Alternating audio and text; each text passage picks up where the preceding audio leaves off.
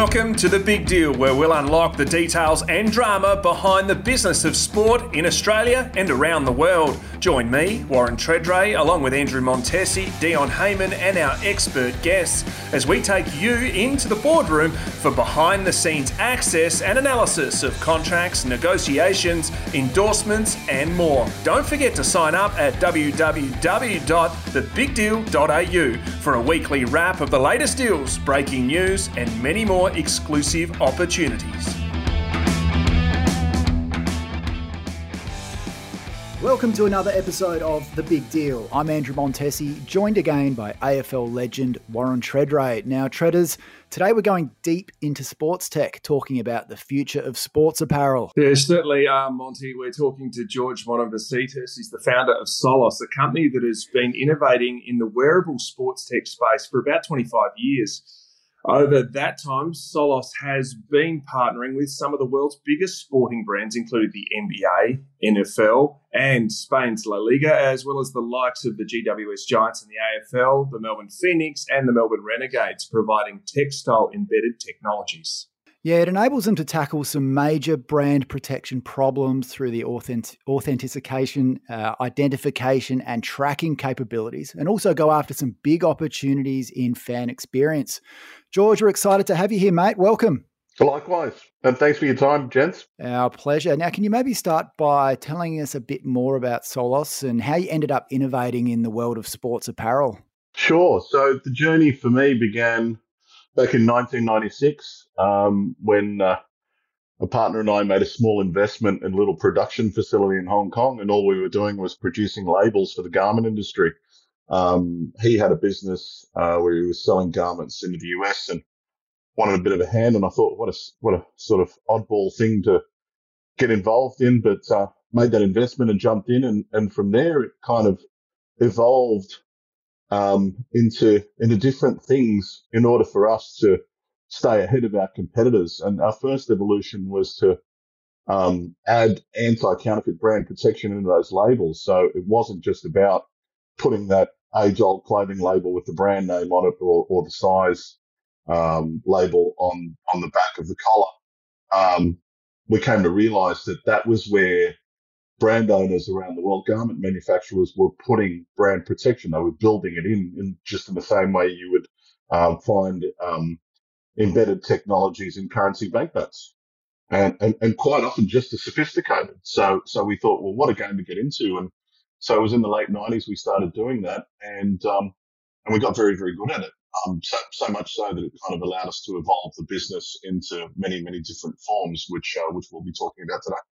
And you mentioned all those different products that you offer, but at its core, how does the tech actually work? So at its core, we're using technologies that are what we call open source. So in the marketplace today, you've probably heard about RFID, which is radio frequency identification devices.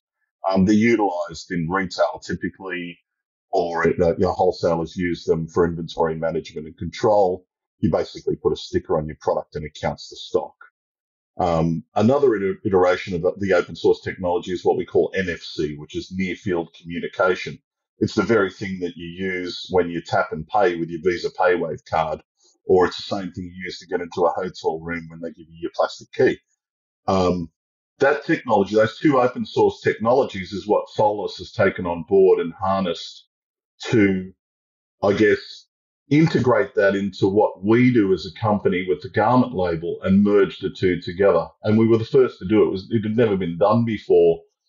You certainly could get an RFID sticker that you'd see on a hang tag when you go to buy your clothes, and quite often you've seen them. They're those big white labels and they look like they've got an antenna at the back of them.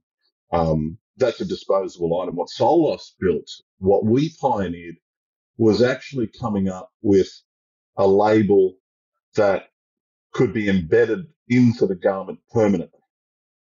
And with that came a number of challenges, but we can kind of get into that a little bit later. But effectively, that's what we did, and that's the text we used, Warren. And as a consequence, I guess, overall what it means is this. You're now talking about your garment becoming a two-way communication piece, if you will, between the brand owner and the consumer.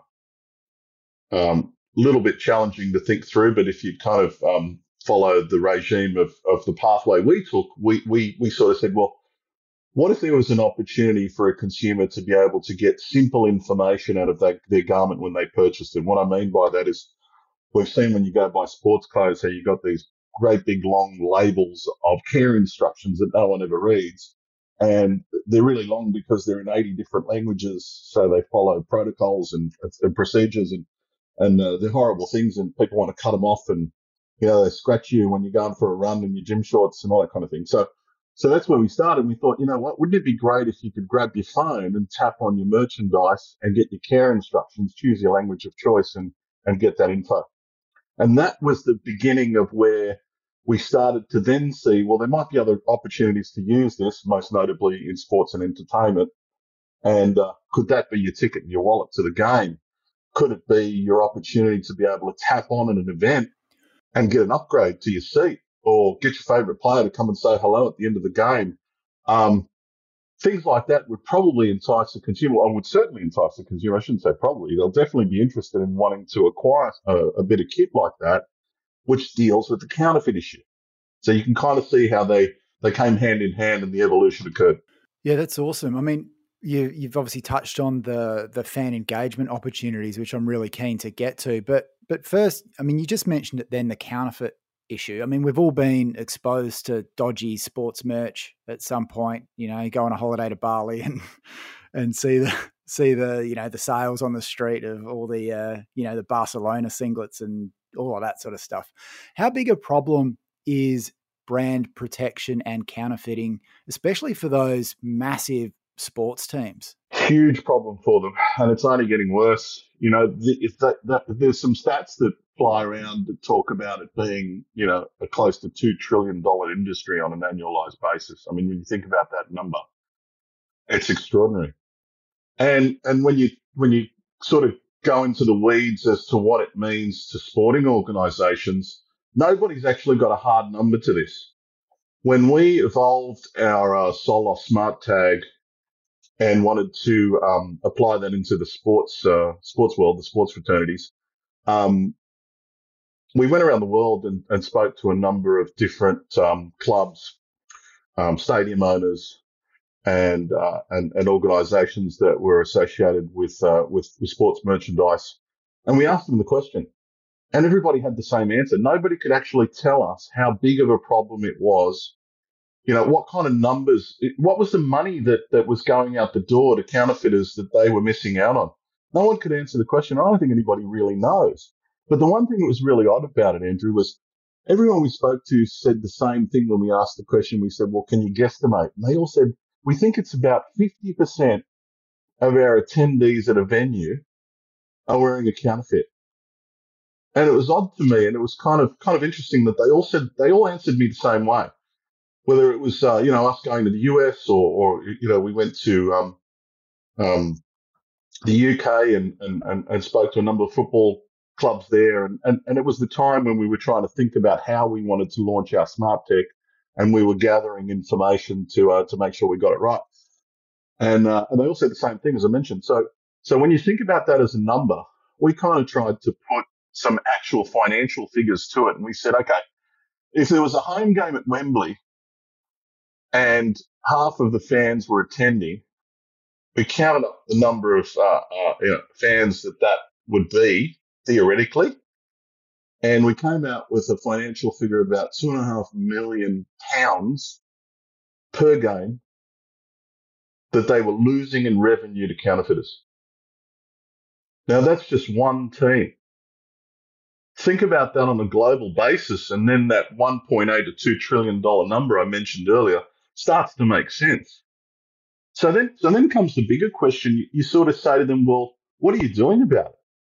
And that's the one that surprised me the most, because it was almost like, they were all sort of, they were all sort of passing the parcel. They would say, well, look, it's not really something I can deal with as a club because I've sold the rights to a licensee, and that's the licensee's problem. And then the licensee says, well, look, we really do want to do something about it, but fundamentally, what can we do? Counterfeiters are counterfeiters. And, I've been in this business since 96, as I mentioned, and It's not an easy problem to solve. You're talking about a counterfeiter gets caught producing fake goods. His factory gets shut down. He gets a slap on the wrist, and a month later he opens up down the street. So how do you start this process? Because it's already massive. So then where's your starting point from tackling this issue? You're obviously approaching clubs, but then you've got technology going in the background, and then obviously there's a licensing thing, I assume, that you've got to get involved with whoever's licensing the product. Where's the starting point? Yeah, look, great question. Because the answer to us is this. You've got to empower the consumer. Your fan is the one that's going to help us solve this. I don't think it ever becomes a complete solution, but at least we start to put the brakes on it when we get our fans to think about wanting to buy that genuine piece of kit, because it's no longer just about the shirt. And if I could just add an annexure to that, the problem here in this current marketplace is the counterfeiters are getting so good at what they do. You can't blame a fan for saying, I'll buy the $25 shirt over the $100 shirt because they look the same to me. It used to be in the days of old, you boys would probably remember this. You're not quite my vintage, but you'd recall when you bought a counterfeit jersey, the color was wrong. You put it in the wash and your mum would get mad because it'd bleed. And, cause and your mates would be teasing you because you're a cheap bugger and you're turning up to the game and you got this faded, shirt. That's no longer the case. So how do you deal with the problem? Well, what if it were the case that you not only were buying the genuine article, but with that genuine article came a relationship. And that relationship is what we believe fans want to exploit. They want their club to speak to them in different ways. They want their club to make them feel like they're special. It's no longer just about becoming a member. What if you're a member that could tap on to your merchandise on a regular basis and get all sorts of benefits that surprise and delight them, for every game they go to, even when they're sitting at home? We ran an activation in Europe, where, if you tapped on a couple of times during the game at home, whilst we had the terrible problem of COVID, you got a free pizza delivered to your house. Fun stuff like that, that the only way you're going to get access to that is if you buy the genuine article. So that's what we're hoping is going to start to put a dent in this problem. So you mentioned it starts with the fan. What do you mean by that on a practical level? Is that creating the demand at fan level initially, where the fans start actually going, hey, like, this is cool tech. Instead of just buying the standard Guernsey, I can buy a Guernsey with all of these other add-ons, and then they kind of create the demand that puts the pressure on the licensee and the clubs and all that sort of stuff. Is that what you mean? How do you make those initial moves to actually enter the market? Yeah, it's pretty much as you said, Andrew. Those are really the moves that you want to make, but it's got to be meaningful. You've got to empower the consumer to want to make that decision, more often than not. And in order to do that, if you were to entice them with the opportunity to buy, and let's use the AFL as an example, right? So we come into the new season, and the current kit now has an opportunity for you to buy the smart wearable version that has a tag attached to it. And we usually put it in the bottom left-hand corner so it's nice and visible. And all you've got to do without any software is grab your phone and tap on. And when you do, you're going to have an opportunity to get access to exclusive content, relationships with your favorite player, seat upgrades when you go to the game. We will record and register how many times you've been to the game. So therefore, you might get even bigger opportunities. And I mentioned earlier, things like meeting your favorite player. We've had fans line up in the tunnel as players are going out onto the pitch, et cetera, et cetera. So when you think about that, the consumer's going to want to go down that path of acquiring the smart wearable as opposed to the counterfeit on the street, because they're not going to get any of those benefits, nor are they going to have that two-way relationship. And we kind of build credit through that process. So the more you tap, the more benefits you get. And you kind of think of it like it's starting to evolve into a frequent flyer type program. if that makes sense. Yeah, you talk about the big things that need to happen. Obviously, the engagement of the fans sounds like the biggest one. How are clubs helping that situation? Well, it's hard for them, because they want to help. They really are frustrated by the problem. I used that analogy of Wembley, and the people that run that organisation are just sick of the scourge of counterfeits, and they want us to help. They really do, but it becomes the financial issue. And Warren, when we spoke to the AFL, you mentioned we did a trial with the Giants back in 2019, which was hugely successful. It was terrific. Got a lot of interest. But when it came down to it, the clubs themselves had to apply, financial and human capital this thing to be able to roll out these programs with us. And that's where the challenges, became too onerous for them. So what we then did was we went away as an organisation and said, well, let's no longer make this about putting a tag on merchandise, then having a bit of software, and then integrating that software into their app, and that's how we send the benefits. We simplified it. So our current version of the technology is you've got an off-the-shelf tag which you can peel and stick. So that means you can put it on current merchandise that you've even got at your retail store, or that you've got in a warehouse somewhere that isn't moving, and put it out in the marketplace and say it's now a smart wearable, and your fan doesn't need any app whatsoever. As soon as they tap on, they're going to then just need to register. And once they register, we can push them notifications with these benefits. So those are the kind of things that we're doing to make it easier for the sporting codes of the world to help them deal with the problem, knowing full well that that financial capital is not there for them to do it typically. So just to expand on that with some examples, you talked about the GWS example being successful. Can you maybe talk us through whether it's that one or a couple of others that you've got? How has it practically worked for these clubs, and can you maybe share some specifics around that?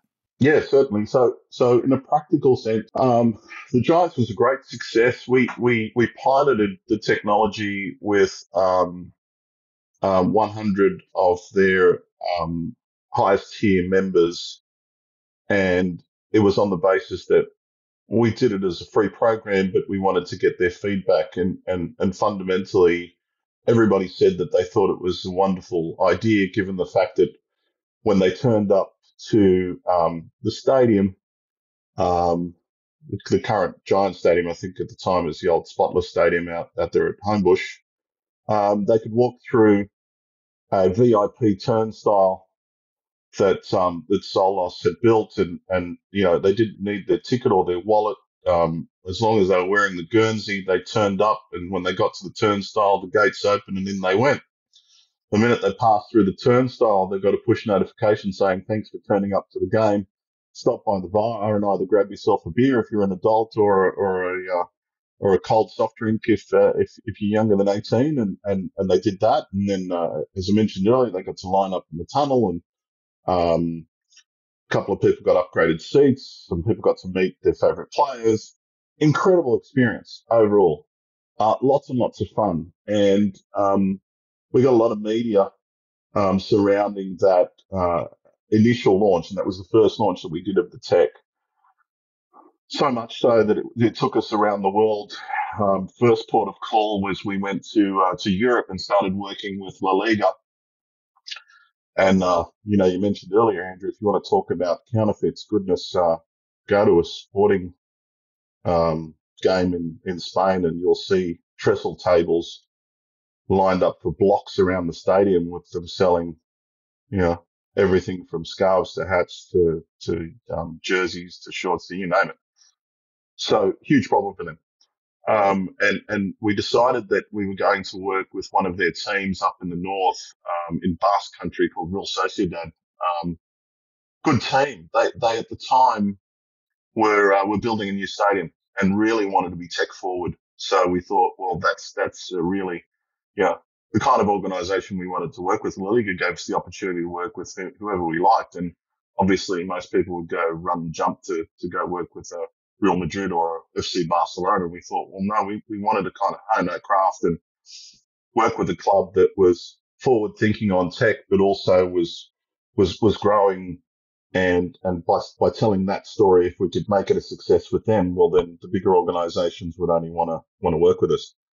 And with that, we ran a pilot program on a much bigger scale that involved current members and fans who had already bought their jersey turning up to the game and having their tag applied at the stadium, as well as us putting this new smart tag technology onto the merchandise that was to be sold, in the future through their retail stores. And from there, it evolved, and we started then pushing into the US market, which we're doing now, and we're working with a number of codes out there. Most notably with the colleges in football. Last weekend, we just did an activation with Florida State University for their spring game, and similar types of outcomes where the fans are acquiring the merchandise. And in that instance, they turned up to the game, and if you tapped at the game, one of them won the quarterback's helmet at the end of the game that he signed and got to hang out with them for the afternoon. So, Americans are huge fanatics like we are here in Australia, and, something like that for them was like, I've got to have that shirt.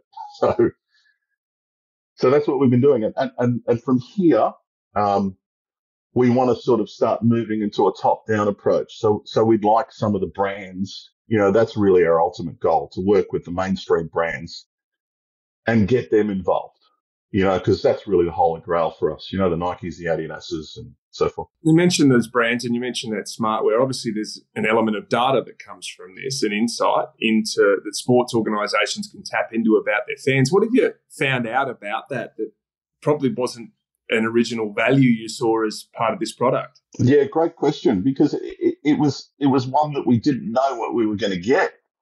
And what was interesting about it was that we were finding that fans were wanting to tap and connect to see what they got during the week, wearing their jersey, just hanging out at a cafe in Melbourne.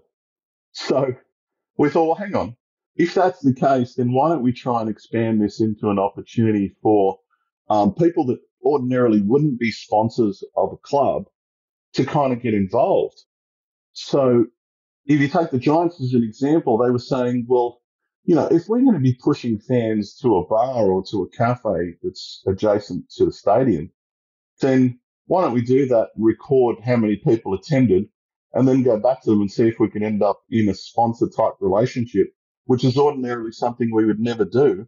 And with that, there could be a potential revenue stream. So it got really interesting in that sense. Yeah, it's fascinating. I think, you touched on it, and what it ties into is the stadium in-game experiences, obviously in and around the whole experience of going to the footy, going to sport and seeing your team play, and not just seeing them play, but everything that comes with that on game day. My observation is Australia doesn't really seem to do the whole in-game fan experience as well as it could, like particularly when you compare it to overseas. It feels like we're not quite there. I mean, is that how you see it from a fan experience perspective? Absolutely. Yeah. And it's unfortunate because, we're all three of us here on this call and the fans listening today, we're all diehard about our sports and we love our code. We want to be engaged. We want to be involved, but it's almost like it's becoming more comfortable to be an armchair sports fan, than it is to trudge out to the stadium and, enjoy the event as best as you can. We're seeing good numbers at stadiums, but if you actually look at what the stats are telling us, year on year, we're getting less and less people, going to the venues because they've got options. And what we need to do is be pushing them back to the venues, but more importantly, wearing their colours. And I think that's a big part of this. It's got to be about, I know in the NRL, for example, and excuse the listeners that'll disagree with me as a Manly supporter, but, you'd go out to Brookvale when I was young and in the 80s, and everybody was wearing a jersey. Now you go out there and it's a different story. A lot of people are in casual clothes, and it's kind of become a little bit less of a value piece for them to kind of turn up in the colours. And I think that's a bit of a shame. You'd like to see them first and foremost do that. But then secondly, you know, and it sort of aligns with your question that they need to kind of feel special. They need to have a great experience that makes them want to go back again and again. And that was why we thought there's a really powerful opportunity here where we might not just be able to deal with counterfeits, but also have a chance at giving the fans that feeling of being special, that VIP access, when they get to the stadium, that VIP experience when they're in the stadium. And hopefully, if that builds more revenue for the clubs and the codes through what we're doing, they can utilize some of that money to put on a bit more of a show. Who are you seeing as the better innovators in this space right now? Because as we said, we've just come out of a pandemic where it effectively trained footy fans to support from home. So who are the innovators, do you think, from all the different codes you've worked with? Who are the ones that are really embracing this more than others? Yeah, well, certainly, the US, biggest market in the world, they're doing a lot over there, as is Europe. And we could learn a lot from them, because one of the things that I think, it's almost frustrating to watch. We've got amazing sports in this country, and they could be doing so much better financially, but we just seem to be seeing the same things again and again. There's nothing really seems to change. And it's almost like, if you're filling out a stadium for the AFL, what else can you do that adds value for both the consumer and, the organisation? I think there's a lot of things that can be done. And you've only got to look at what's going on in the US and in Europe to answer those kind of questions. It's got to do with the fan having an experience which pretty much lasts the whole day, as opposed to what we're doing here in Australia, which is you turn up to the footy at 3:00 and you're home by 5. It used to be, again, and I keep referring to when we were younger, you went to the footy and you watched, the under 21s and reserve grade, and you got a day at the footy. Whereas now we're just going to the first grade match and going home, and that's the end of it. There's so much more that can be applied here, and I think that's what we've got to start thinking about. And why not look at what others are doing, knowing that it's successful, and emulating it? There's no reason not to. Yeah, you're spot on. I was at a Sacramento Kings game fairly recently, and I said to my dad, who was with me, I was like, everyone is wearing the gear here. Everyone is wearing purple. Everyone's in the official kit. Then there was the full-on integration with the app. So everyone gets the app because it's fully incentivized. Different people do different things, and then rewards come in from the sponsors, and the whole thing is this non-stop activation. And I think about Australian sport, where you go to a game and there's just so much downtime. Like, as you're saying, you've got a captured audience sitting there. Even if they're not watching the game, they're sitting there with their devices ready to go, and we're just not tapping into that opportunity. Exactly right. Yeah. That's absolutely the case. And there's so much more that's available to us that, comes down to a win-win, because it's not just about the fan getting more, but it's also about the code and the organisation actually making more money, which means they can reinvest in more of these types of things, and it just becomes, a positive spin for everyone. Now, we all love the sporting industry, obviously, when we're trying to keep working in the sporting industry, and many people, thousands of people around Australia, but it can be also pretty hard to crack. And obviously you've confronted this head on with your business partnership. Now, what's been your partnership strategy in terms of trying to crack the biggest codes in the world in the business? You've got to listen to their needs. And Warren, as you say, it's very challenging. They're trying to stay ahead of the curve, and they want to do more things, as I mentioned earlier, but their finances are limited. So they're not typically not amenable to spending beyond the things that they have to spend on.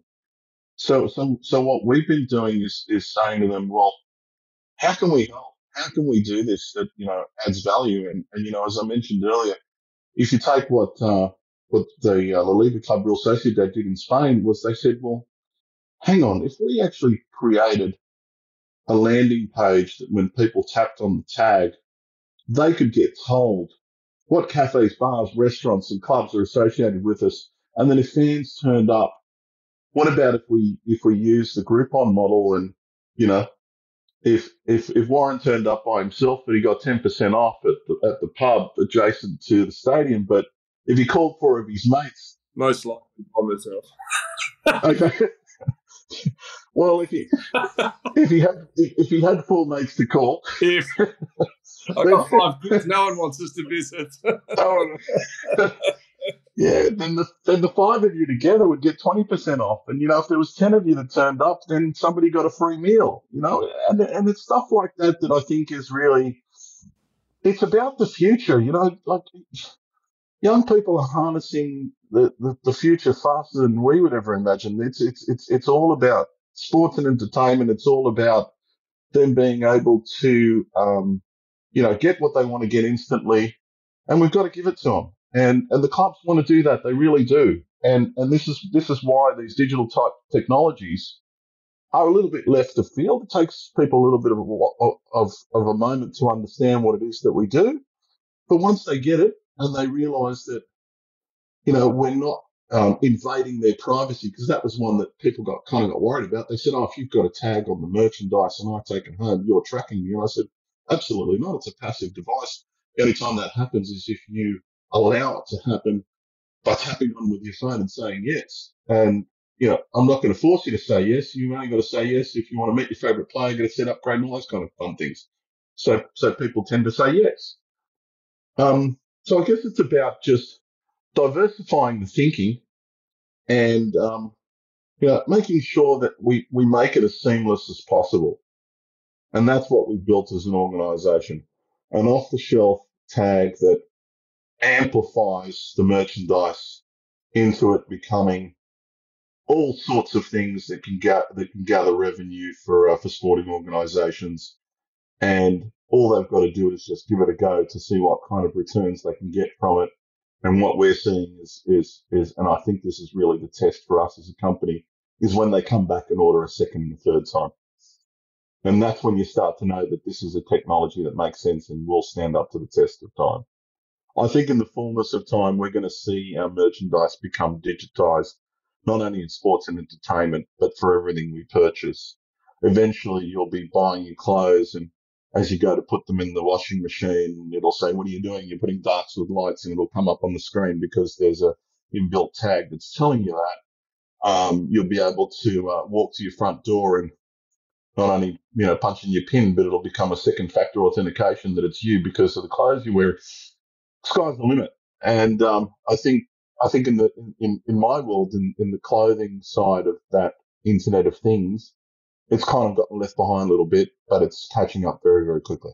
So how far off do you think it is from going mainstream, George? How early are you? Or are you right on time? Where are you at? Still a bit early. And I think that's got to do with the fact that, again, it comes back to the financial cost of, applying this type of technology to mainstream merchandise en masse. That's really the challenge. Will people pay more for it?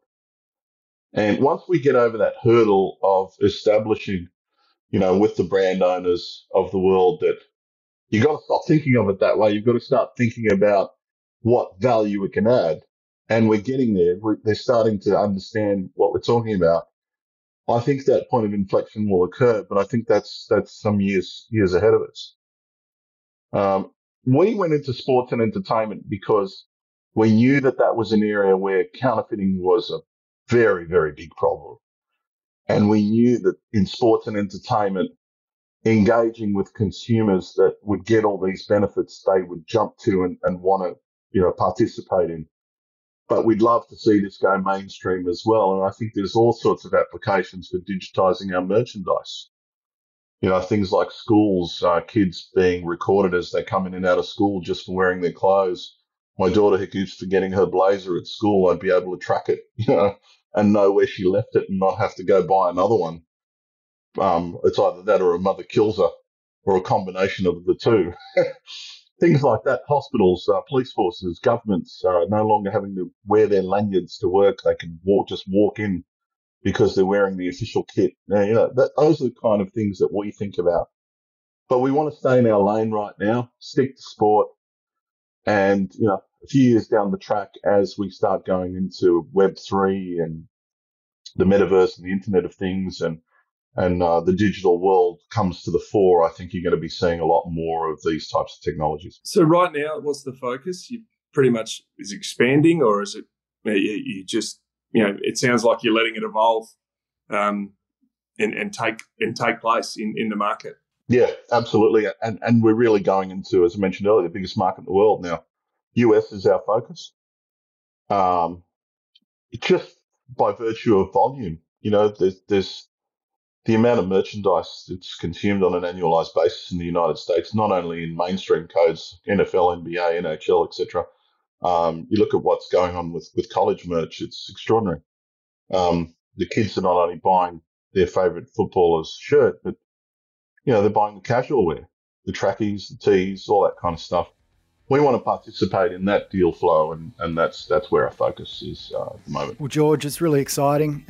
Really appreciate your time and sharing your insights into an area that I don't think is talked about enough, but you've touched on something that's a massive problem, but also a massive opportunity. So we really appreciate your time, mate. Likewise. Thanks so much, gents.